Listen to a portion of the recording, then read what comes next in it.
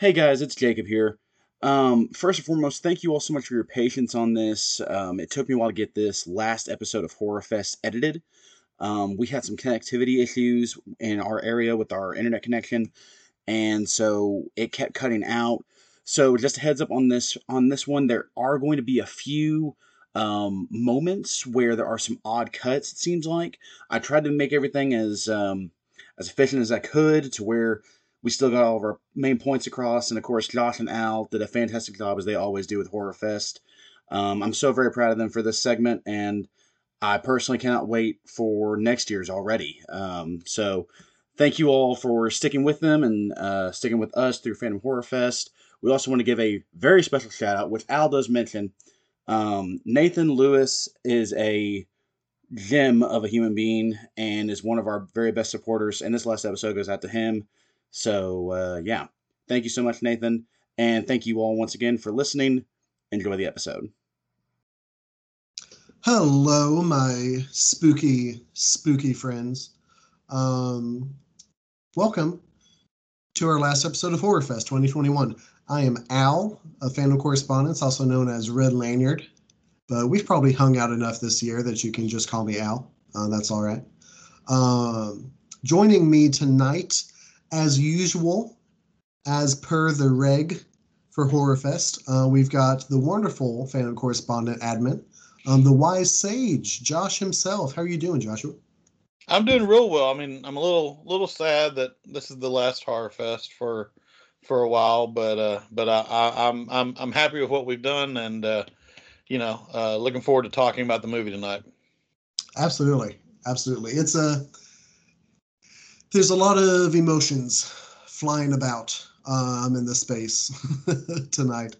This is on the last episode of Horror Fest. Unfortunately, it's been a blast. I've had a great time. Always enjoy just kind of shop talk with Horror Fest with Josh here. But we will be back next year for sure for Horror Fest. And obviously for the rest of the year, we do other stuff too, in case anybody didn't know. Here at Fandom Correspondence, we sometimes talk about like video games and comic books and stuff. Mm-hmm. So be sure to tune in for that. But this is the last episode of 2021's Horror Fest on Fandom Talk. And for this last episode, it's a special one. We wanted to devote an episode. It was a fan vote on our Patreon, fandomcorrespondence.com on Patreon, or not .com. That's just a website. Fandom Correspondence on Patreon.com. Where our patrons and our viewers and listeners can vote on the last thing they want us to do for Horror Fest. And one of our most loyal and devout and supportive followers and friends of the show is our wonderful friend, Ethan Hogeiger Lewis. And he voted for An American Werewolf in London, and he has just been so constant and so consistent in his support for us that we just decided, hey, let's just do a tribute episode just for one of our most staunch supporters of Fandom Correspondence. So everybody, tonight, to close out 2021's Horror Fest, we are doing the Ethan Hogeiger tribute episode of Fandom Talk, where we're talking about American Werewolf in London. Now, Josh, you have given me the wonderful news that this was your first time watching American Werewolf in London. So I'm just cracking this bad boy open. Josh, what did you think about the movie this time around? What are your feelings and opinions and passions about An American Werewolf in London? Yeah, it's weird. I had actually seen American Werewolf in Paris, which came out, I think, in 96 or 97. I've seen that movie, but I'd never seen this one, which, of course, is the precursor. And, I'll probably go on and state the superior of the two movies. Definitely has a whole different tonality to what's happening in American Werewolf in Paris. Yeah, this movie I really enjoyed it. It's a lot different than Animal House, which was John Landis's movie before this. Mm, Definitely quite a bit different. Quite a different left turn for him. Although there's still quite a bit of comedy within this movie. I think a lot of the comedy comes from the different zombies that show up to discuss things with our boy.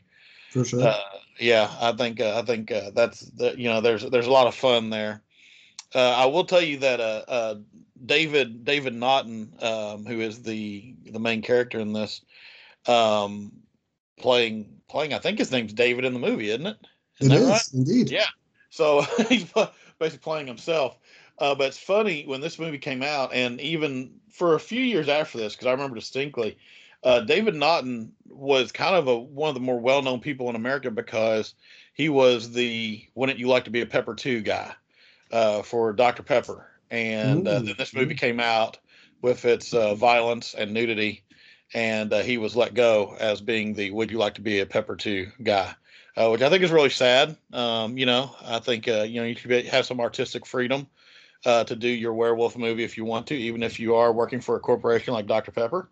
Uh, Absolutely. but still, kind of a funny little thing there that John Landis, for this movie, which is really something of a independent movie for him, um, was able to land that guy, and I think he's really honestly perfect in this movie. He's his portrayal is very good, and for a movie that relies so much on us being able to empathize with our main character turning into a werewolf through just his confusion and his pain.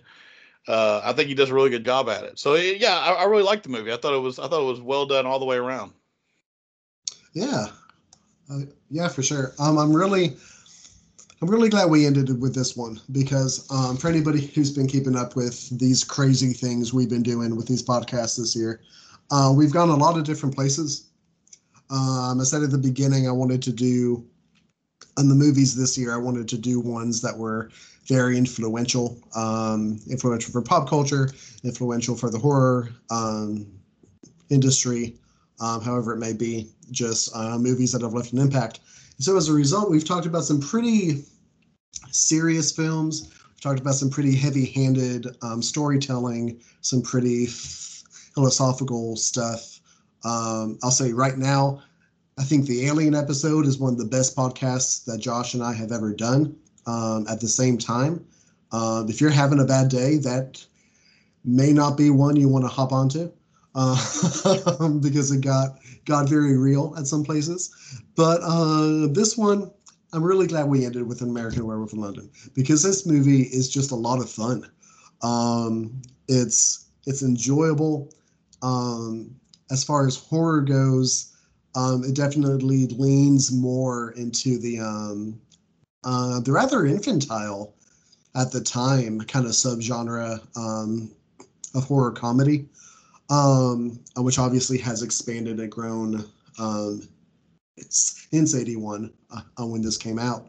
But on the horror side, though, it's kind of an interesting film, right? Because you have at the heart of it, it's kind of a very humorous look at these crazy things that happen to David, the main character. Just a series of unfortunate events, if you will, as he kind of goes through and reacts to things and adapts to them. But one of the things I want to talk about real quick is kind of the horror comedy balance that struck in An American Werewolf in London, because you have these really humorous scenes and really humorous lines and really funny exchanges between a bunch of the characters that help keep the movie very light, very enjoyable, very entertaining. And right alongside that, you have some of the best practical effects I've ever seen, and that's really no exaggeration. Alongside a transformation scene for David that, I mean, if I'm being super real, really ranks up there with some of the more disturbing examples of body horror that I've probably seen in horror films in general. I don't talk about body horror very much because I'm not a huge fan of it. Usually when it pops up, but it's got some impressive visuals here.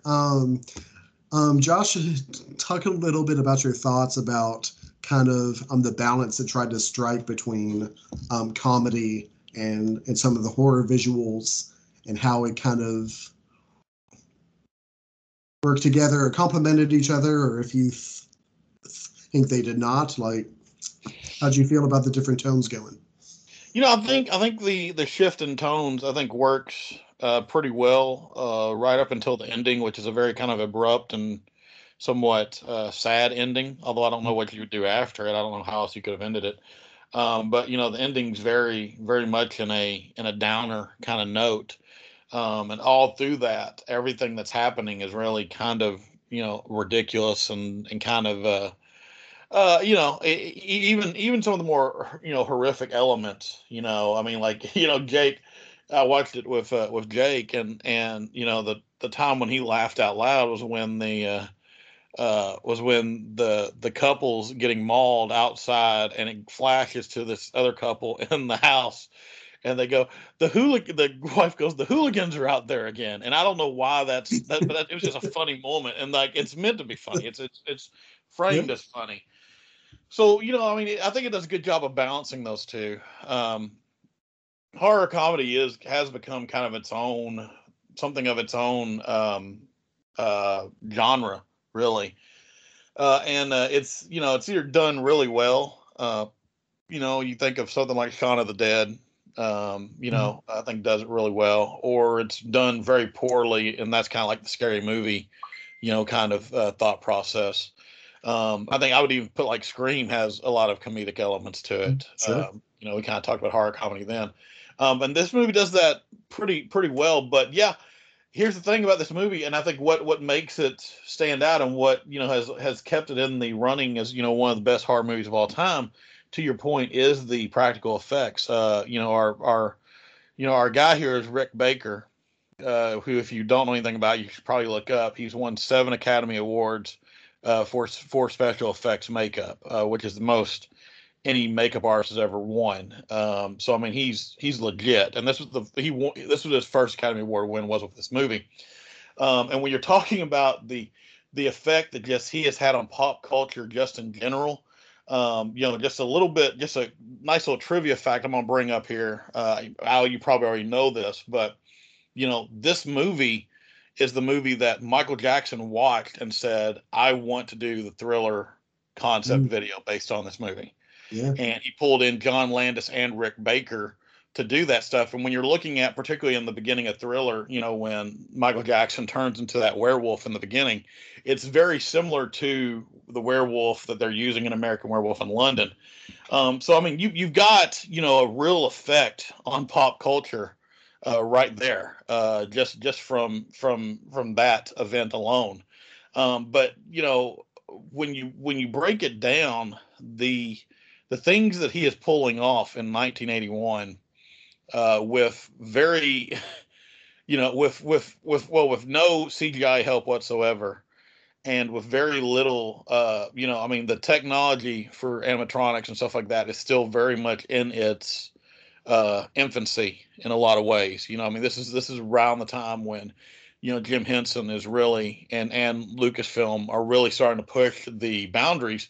But I mean, you're in the middle of Empire Strikes Back and the Muppet movie and all that stuff that are really pushing the boundaries of what animatronics can do. To be able to pull off what he does, that transformation scene is so horrific and so incredibly powerful, because it really is, particularly in 1981, it's the first time we've ever seen it done that way. The major difference in this werewolf and Lon Chaney's is that when you look at Lon Chaney's werewolf, which is still a classic, of course, but basically he's staring at the screen and then just kind of fades out and he becomes the werewolf. I mean, this thing is it's it's a Yeah. 10-minute horror fest Yeah. of You get to just, see. limbs. Yeah, limbs growing and the spine coming in is what really got me. Like that just kind of pop. You know, and I mean, it really does. It brings into the horror of the transformation. Um, and that, like I said, hadn't been done. Not just really in the werewolf. I mean, werewolf, but like, it's almost makes me wonder if you'd get The Fly without this movie, Oh, or really sure. any of the Metamorphosis movies that came out after this. So it's pretty strong movie, and I like the fact that we're talking about because we really honestly, Al, in all the movies we've done, we haven't really talked too much about visual effects, and really other than The Thing, which is I think as far as visual effects movie is the top tier movie.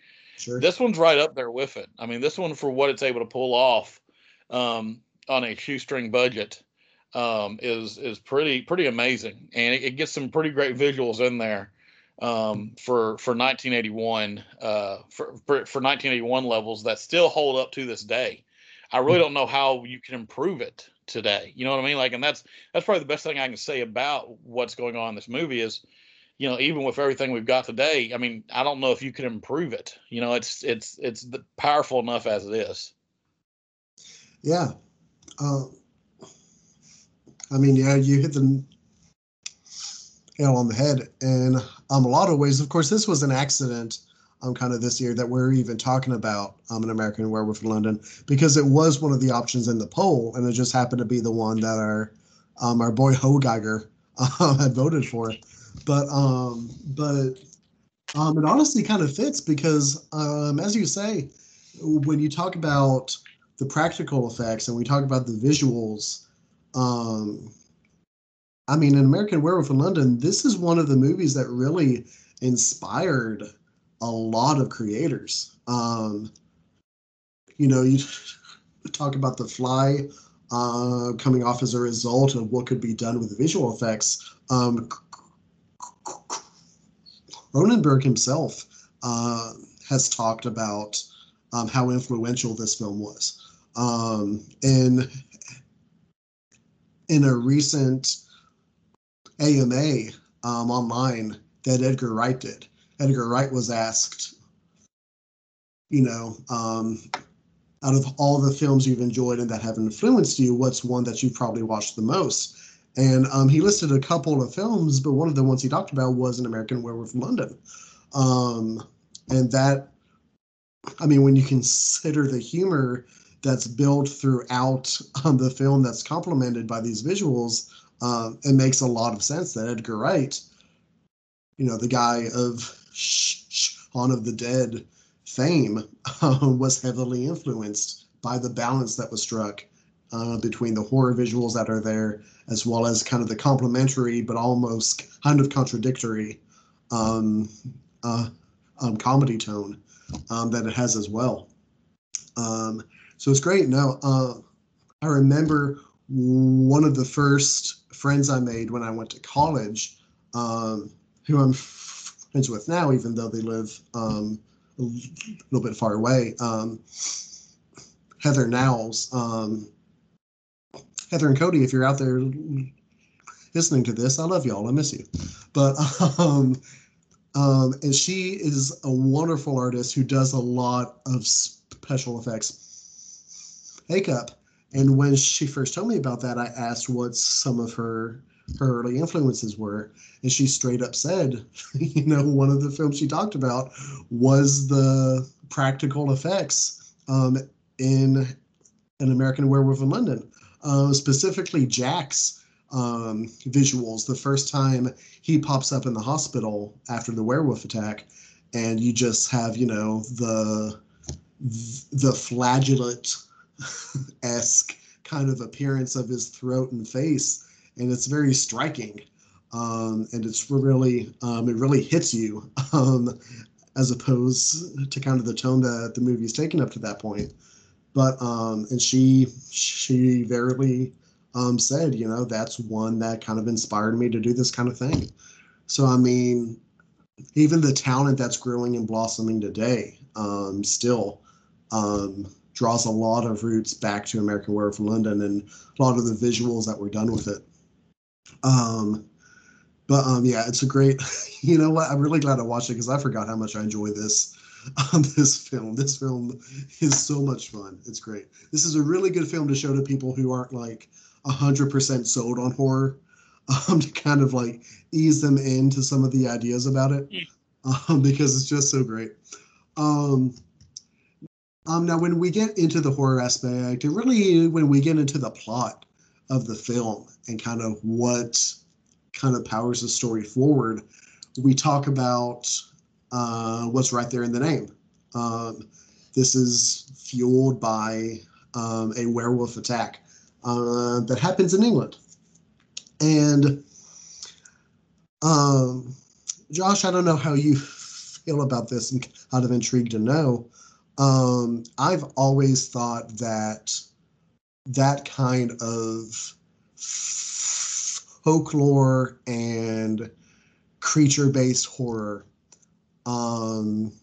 is really kind of a lost art in a lot of ways in recent years. It's kind of an untapped source of potential for a lot of really interesting horror stories and horror films to be told about it.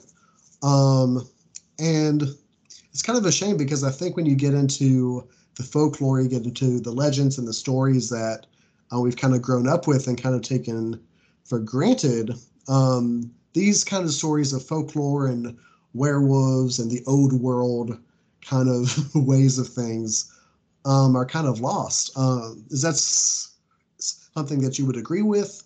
Is there any reason that you can think of that that brand of horror has kind of fallen out of favor, or anything like that?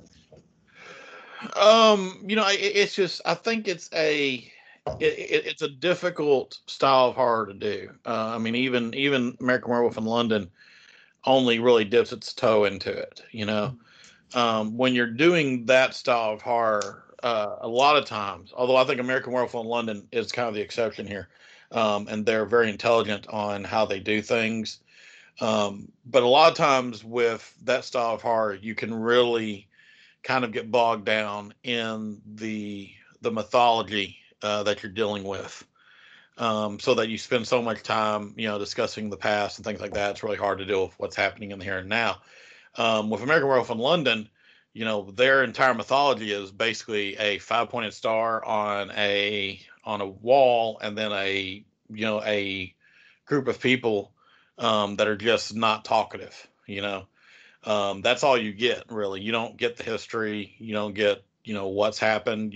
Some type of witchcraft has occurred, but you don't see the witch. Things like that. You don't get that. But I mean that style of horror with the folklore aspect, it's just difficult to pull off correctly. Although you can see its influence and stuff, even like the Blair Witch. I mean, Blair Witch is a folklore based horror movie at its core. I mean, it's in fact it's a bunch of people searching after folklore. That makes up the entire base of that movie. But I do like the style. I think that kind of style of movie is something that we are missing out on, because it adds a mystery element to it, and if it done right, it can be, this kind of puzzle that you're putting together all the way through the movie, and then everything kind of, you figure everything out towards the end, stuff like that. Like I said, American Werewolf in London doesn't really do that. American Werewolf in London, there is no ending to the story, really. I mean, or there's no satisfactory ending to the story. We don't know where this came from or whatever. We're just dealing with the outcome of whatever's happened in the past. And I think American Werewolf in London's a little, like I said, I think they're smart to do that, because that's the movie's more about, how David deals with everything that's happening to him, how he deals with all this trauma, and that's where the onus of the movie is. Yeah, it's really interesting when you consider these kinds of stories, these kinds of horror, kind of built around um, older stories of creatures and monsters, these kinds of ideas of different kinds of urban legends and folklore. I'm gonna wax. I could mimic here a bit, if everybody doesn't mind. Um, it won't be as awful and boring as it sounds, I promise. But when you think about and talk about these stories about werewolves and vampires and the creatures of the night and things like that. In a lot of ways, these date back to the origins of horror. And I mean that as far as films go, the monster movies of the 30s and 40s and 50s were some of the earliest horror films available. But there was also, even before that, the tradition of folklore, the tradition of these stories can be found across so many different kinds of cultures, across so many different time periods as well. There's almost a Jungian aspect to the fact that these kinds of creatures, these kinds of horrors are so uniformly and universally talked about and apparently experienced in some way or another across all these different times and cultures, that it almost speaks to a common universal fear. Um, this fear that there's something out there that we as humans haven't conquered and don't understand yet. This fear that there's something of the natural world that we haven't accomplished any kind of a dominion over, and that it can come back and attack us and treat us as prey and treat us as the victim in the narrative. I think is it's just very universal, even if it isn't something that we're entirely aware of. Now, obviously, that's a very big academic statement to draw from a comedy narrative such as An American Werewolf in London. But it kind of speaks to my surprise that we don't get a lot of this kind of story or type of horror anymore. And when we do, it's very stylized, it's very changed, right? Universal has been trying to get a monster horror cinematic universe up off the ground for, what feels like as long as I've been alive. With no exaggeration there at all. But a lot of those entries, especially the most recent entries, they don't really focus on what is scary about those things. I recall when I watched, I think it's Dracula Rising, I think is the name of the film. It was like a 2015 Dracula film. Untold. Untold, yeah. Thank you. Where he's like this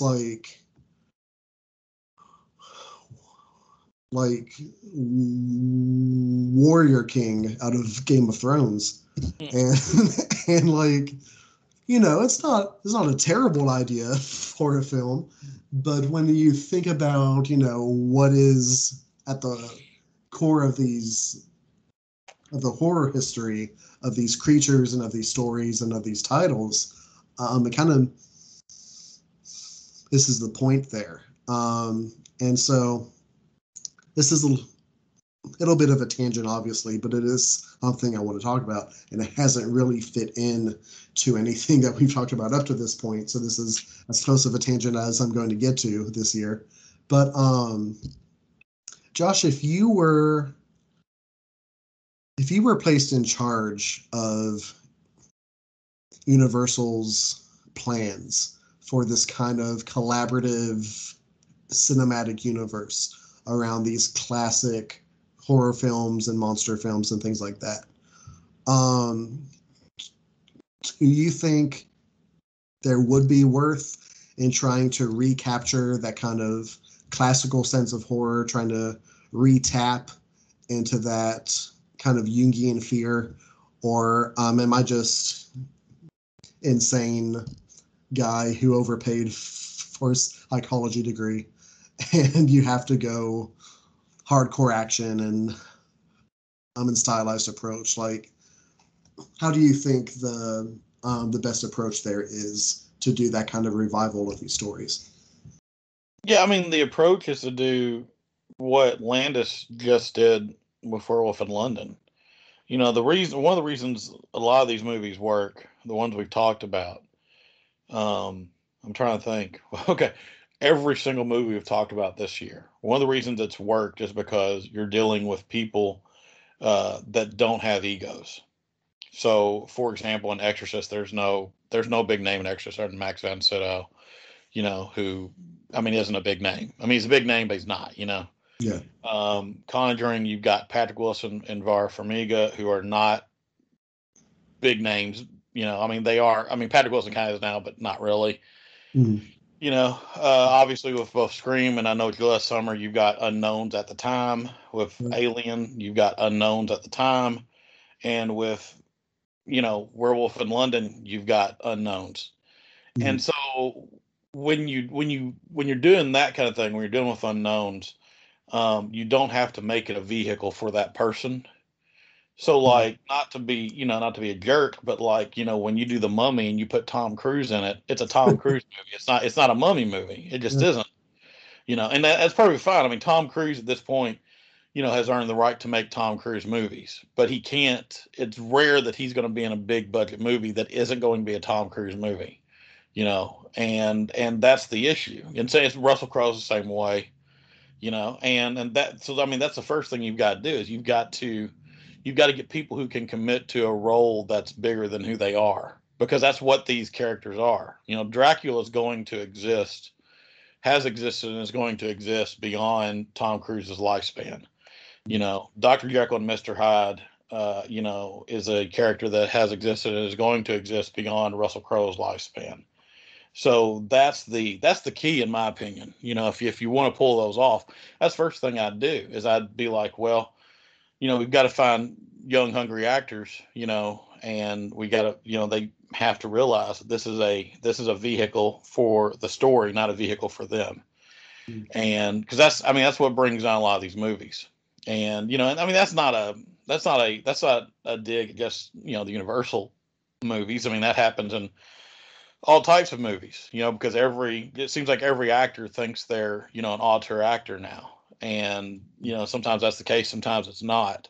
But when you're dealing with such big properties, you can't have things in it that's going to distract from the property. No one went into the Mummy, with Tom Cruise watching a Mummy movie, Mm-hmm. and you compare that to the Mummy. I mean, the Mummy in, the early 2000s Mummy is not, I mean, it's not a, you know, a world beater movie by any stretch of the imagination, but it's a fun movie. It's fun to watch. People remember it. And you look at who's in that movie, you've got Brendan Fraser, who at that point, his biggest role had been George of the Jungle, probably.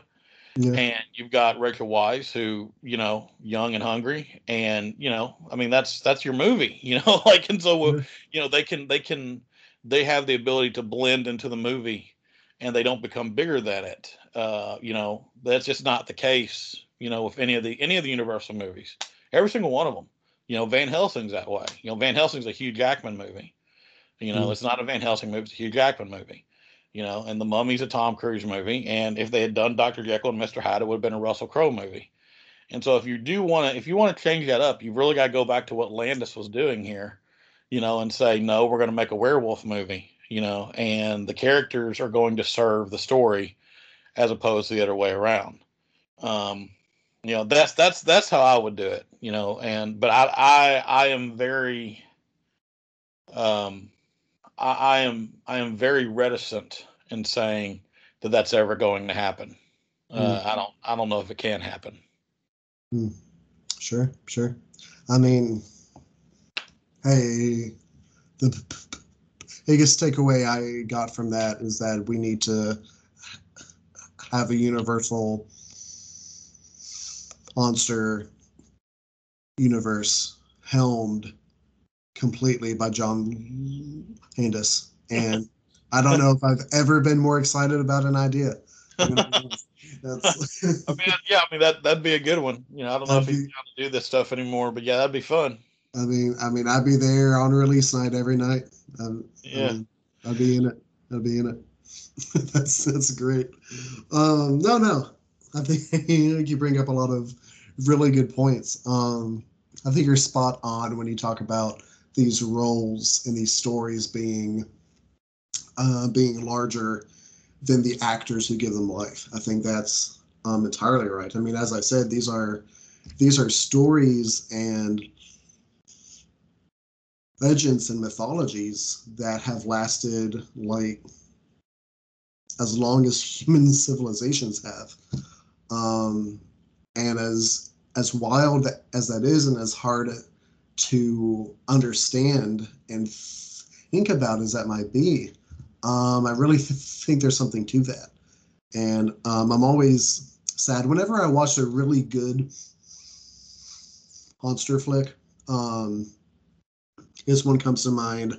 I watched The Invisible Man last year. The new Invisible Man, which was actually really, really good and enjoyable. It came to mind as well. You know, just so much untapped potential for really, really good horror films, really, really unique horror films that just go completely untapped and unused so often.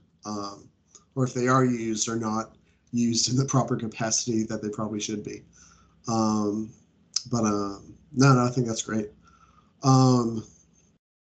Josh, scale of 1 to 10, changing gears here a bit.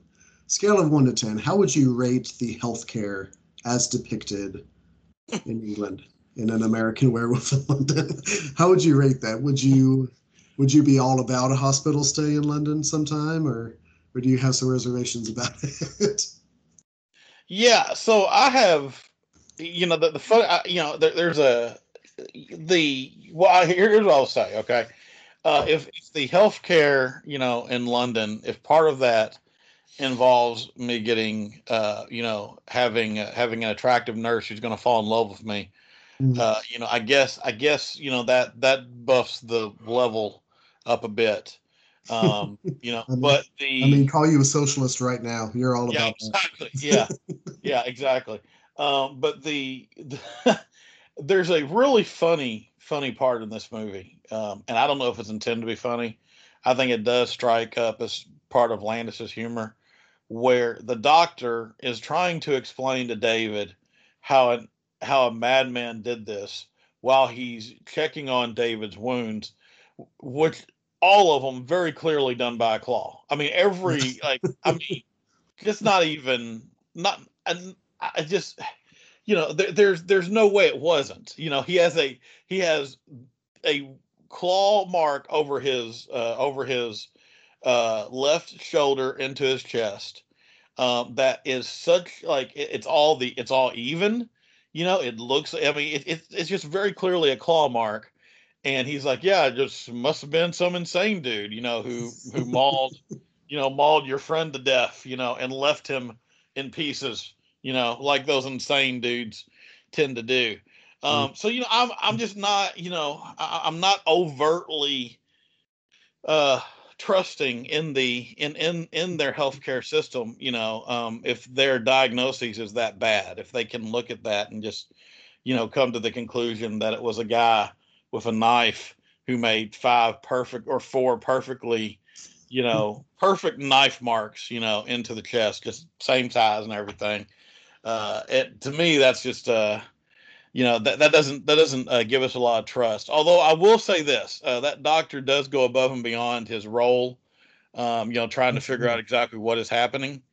So he, you know, he is the one that kind of is kind of trying to unravel what has happened, and he does, you know, go beyond, you know, beyond his own job code, so to speak.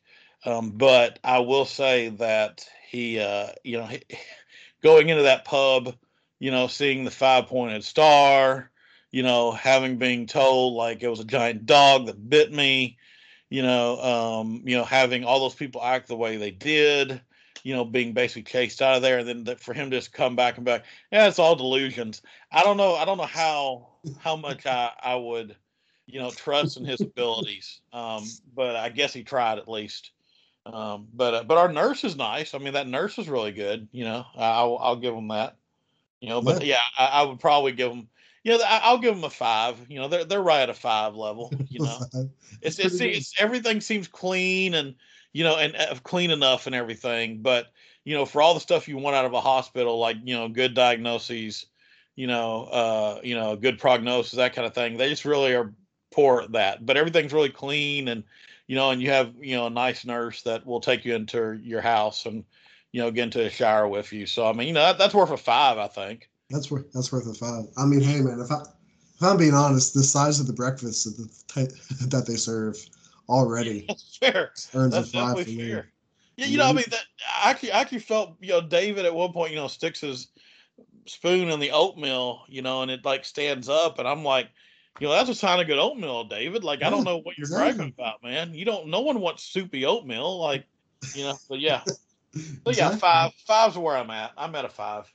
I got you. I got you. I mean, yeah, man, you're entirely right. I don't know what kind of oatmeal he's been eating, but if you put your spoon in oatmeal and it just immediately falls over, that's not oatmeal. That's like Exactly. that's like some cream of wheat or Yeah. something that you got going. That's just bad news. I don't think they have that in England. Yeah, exactly. But, no, it's wild. I watched this when I watched American Werewolf in London this last time. I watched it last night at the time of this recording. I watched it with my wonderful wife. Um, and when the nurse kind of takes him home, Alyssa is just kind of like, I'm not I'm not sure how ethical that is. Oh, it's very unethical. I'm just like, no, you're right. The true horror is the unethical medical practices that are going on and in the social dynamics of this English hospital. No, you're right. But no, I think it's great. A really underrated character in this film is the American ambassador who comes to visit. Mr. Collins. Mr. Mr. Collins. Mr. He's Collins fantastic. he's the best part of the movie, if I'm being super honest. I mean, he shows up and he talks to this guy who's in a hospital in a foreign land. Just received news that his best friend was attacked to death by a lunatic. And David, understandably, is under some stress, Yeah. has a stress reaction to the situation he finds himself in. And Mr. Collins just gets in his face and just like, hey man, you are from America. You are an American representative. You need to calm down. You need to stop showing your Yankee ass to these fine English professionals. You need to calm down. And I love Mr. Collins so much because I've worked in hospital settings. I've worked in psychiatric health. I have met people just like Mr. Collins who will take a person going through a full-blown psychiatric episode and will just say, "Hey, now that's enough. You need to act right. You need to fix your face, and you need to act right. There's no reason for all that. It's just great. His calmness. Oh, to be half as calm as Mr. Collins from An American Werewolf in London in the face of disaster and tragedy. That's what I hope for myself. I mean, listen, oh boy. I mean, it's not just in hospitals, man. There's that type of bureaucrat anywhere you're going to work. I mean, that's the bureaucrat, who walks in and says to you, I mean, is this job really all about money for you? That's that type of person. I mean, he is just, but no, he was, he's a highlight. He really is. He steals the one scene he's in. You know, they definitely the lost opportunity here is to have him be one of the werewolves victims, because that would have just been amazing. It would have been great. It would have been great. All right, Josh. Well, as we're winding down, as Horrorfest is quickly and skeezily slipping away from us, as we close tonight. I have just one question. Skeezily, indeed. It's very skeezily escaping us. Got just one last question about our beloved film, American Werewolf in London. And that has to do with the ending. The ending, other than, the Cronenberg-esque transformation scenes we've already talked about, the ending might really be one of the more jarring parts of the film, because this is a movie that kind of escalates after about the halfway point. You kind of feel the tension kind of growing and building. It gets very chaotic. It gets very wild. And then the film just kind of ends, and you're and you're treated to a rousing rendition of Blue Moon. And that's it. And credits roll. So Josh, I want to ask you, in contrast to horror films, which for a while now have had kind of a trend of kind of having an ending where you aren't sure of what's going to happen next, and the villain escapes to terrorize another day, and having these films be very open-ended. How do you feel about the more abrupt final ending of American and Werewolf in London? Do you think it fits the film? Do you think some more horror films would benefit from having that kind of finality to their endings? Tell me what you think. Yeah, I think the definitive ending really works for the film. Yeah, I know we're kind of in a place where a lot of horror films tend to have like open endings for either reasons of just wanting to be kind of more existential or more postmodern, or wanting to leave things open for a sequel. But of course, here in the early '80s, I think 1981 was when this film was done. The idea of extra sequels, I think John Landis knew this was a definitive ending for this story at least.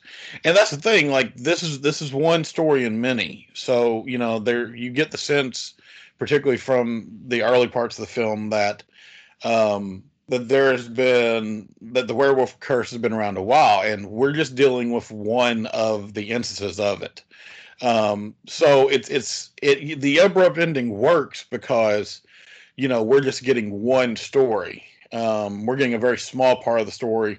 We're seeing a very small corner of what's actually happening in the big, overarching werewolf drama that town has put up with, or has been actively involved with. We don't even know that. So I think the ending works in that sense. I think that's one of the things they're kind of saying, is that, or that Landis is kind of working for there, is that he wants an abrupt ending because this ending is just, this one is by itself. This little corner of this world, this point has ended. It's not satisfying, really. I mean, it's in a lot of ways. I think you could probably want more, but then at the same time, when I say I might want more, I don't know what that more would be. Like, do we want our lovely nurse going overseas and seeing the parents? Do we want more investigation into the occult practices that led to this werewolf? Are these things we want?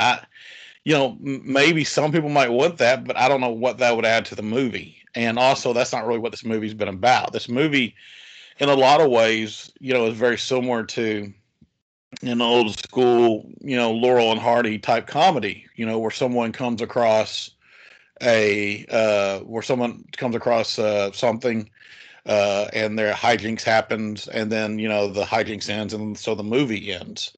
And if you look at some of those old comedies, they always end with one last joke. And I think that's what Landis is going for here. I mean, it's brutal, but that's kind of the that abrupt ending works within, if it maybe not tonally but structurally, works within the comedic pacing of the film.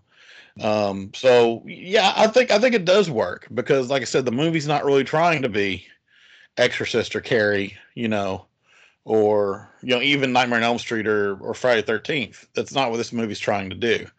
It wanted to tell this. It wanted to combine, comedic hijinks with horror, and when you do that, I think this is the only way this movie could have ended. Yeah. I also think there's something to be said for this film that's really, it really takes you through a lot of different things. It takes you through a lot of different events and feelings and emotions. And I think there's something to be said about having the ending feel so abrupt and jarring, in that one, you have the element of, as you said, this is a very small scale event within the frame of a larger story that's being told, with the legend of the werewolf and other victims and what's going on in that town in England and things like that. And so it's almost appropriate to have it end so abruptly, in that it almost emphasizes the fact that it does feel so small in the grand scheme of things. And I think that can almost be used as kind of a form or a commentary on horror itself, in that a scary way to think of our lives is as being very, very small and very, very insignificant, and thinking about the fact that for a lot of people, and potentially for all of us, we could reach our endings that abruptly and it just be like, well, yeah, and everything else will go on.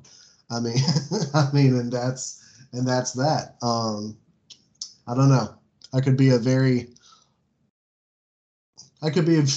grotesque way of interpreting what is first and foremost a comedy, probably. But it's interesting to think about how those endings can have such a jarring effect, and what kind of human elements that can kind of hone in on and relate to. But yeah, it's one. I don't know. It's one I think everybody should see. I had a lot of fun with this one. I'm really glad our boy Hogeiger voted for this one, because this one was great. This one was a whole lot of fun. Very good note to end Horror Fest on, I think, because we talked about some heavy stuff this year. But yeah. Y'all, everybody out there, as we've come to affectionately refer to you as our spooky friends, that about wraps it up for Horror Fest 2021. It's been a journey. As I said, we've gone a lot of places and talked about a lot of different stuff in a lot of different contexts. But I've had fun. I've enjoyed it. We hope you've enjoyed it. Josh, have you had a good time this year? I always have a blast for Horror Fest, man. I mean, it's, we started doing this last year. I'm hoping we continue to do it for many, many more years. And it's always a good fun to overanalyze these movies with you, man. Yeah, well, I mean, it's a blast on my end as well. It's always fun to think about, what really speaks to the death and finite nature of man that can be discovered in a John Landis film. But it's always a blast. But no, I've enjoyed it as well. As Josh says, we always have fun with this. If y'all enjoy Horror Fest and you want us to continue doing it every year, please holler at us. Please let us know on social media platforms. We're on Twitter, Instagram, Facebook, for sure. Had a brain fart just then. I don't use Facebook anymore, so it's always the last one I think about. But we're on all of them. Holler at us. Holler at us on the website, on Patreon for sure. If you enjoy this stuff, then let us know, because there isn't, I mean, I'll tell you all, there isn't anything that is more encouraging than hearing that people enjoy your stuff. So if you do enjoy it, please let us know that you do. If you have any ideas or suggestions for how we could improve it even more, we're open to those as well. Once again, special thank you to our boy, Nathan Hogeiger Lewis, for always supporting us, being one of our most consistent, reliable supporters for sure. Thank you. You got your own episode of Horror Fest from here into perpetuity, my buddy. So enjoy it. We're going to be hitting you up for next October as well. Lastly, I really want to emphasize this because this is huge. Moving forward, yes, Horror Fest is ending, but Phantom Correspondence is carrying on in its spooky, spooky wake. We got a ton of really cool stuff. We have a ton of superhero content coming out to finish out the year. We have interviews with celebrities and figures in the comic book world that are coming up. And most importantly, something I want to shill for Phantom Correspondence is that if you want to toss us $1 on Patreon right now, of course, you have all access to our content. You have all the access to voting for things you want us to talk about and do. But most importantly, you have the unique opportunity to read an early excerpt from our boss and fearless leader himself, Jacob Vance Hardesty, from his book that he's writing. It's a fantasy book.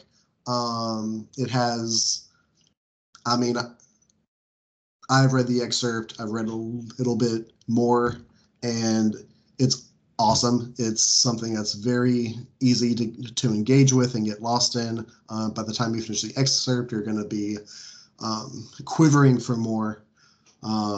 Quivering, that's right. We're writers, first and foremost, at Phantom Correspondence. But in all seriousness, no. Though, if you want to toss us $1 on Patreon, you get early access, exclusive access, might I say, to this early excerpt of our book that Jacob is writing. Again, it's a fantasy story. Fantastic. It's going to be great. It's going to be huge one day, and you can have early access to that. So, as always, we thank you guys for hanging out with us. Thank you for your support, whether it be on Patreon or just finding time in your day to watch our videos or listen to our podcast or whatever it might be. We thank you so much, and we remind you that Phantom is for everyone. That includes those spooky friends we've shared Horror Fest with and all of our other fellow nerds and geeks as we head through the rest of the year. So everybody stay safe. Thank you very much, and have a wonderful, wonderful rest of your 2021.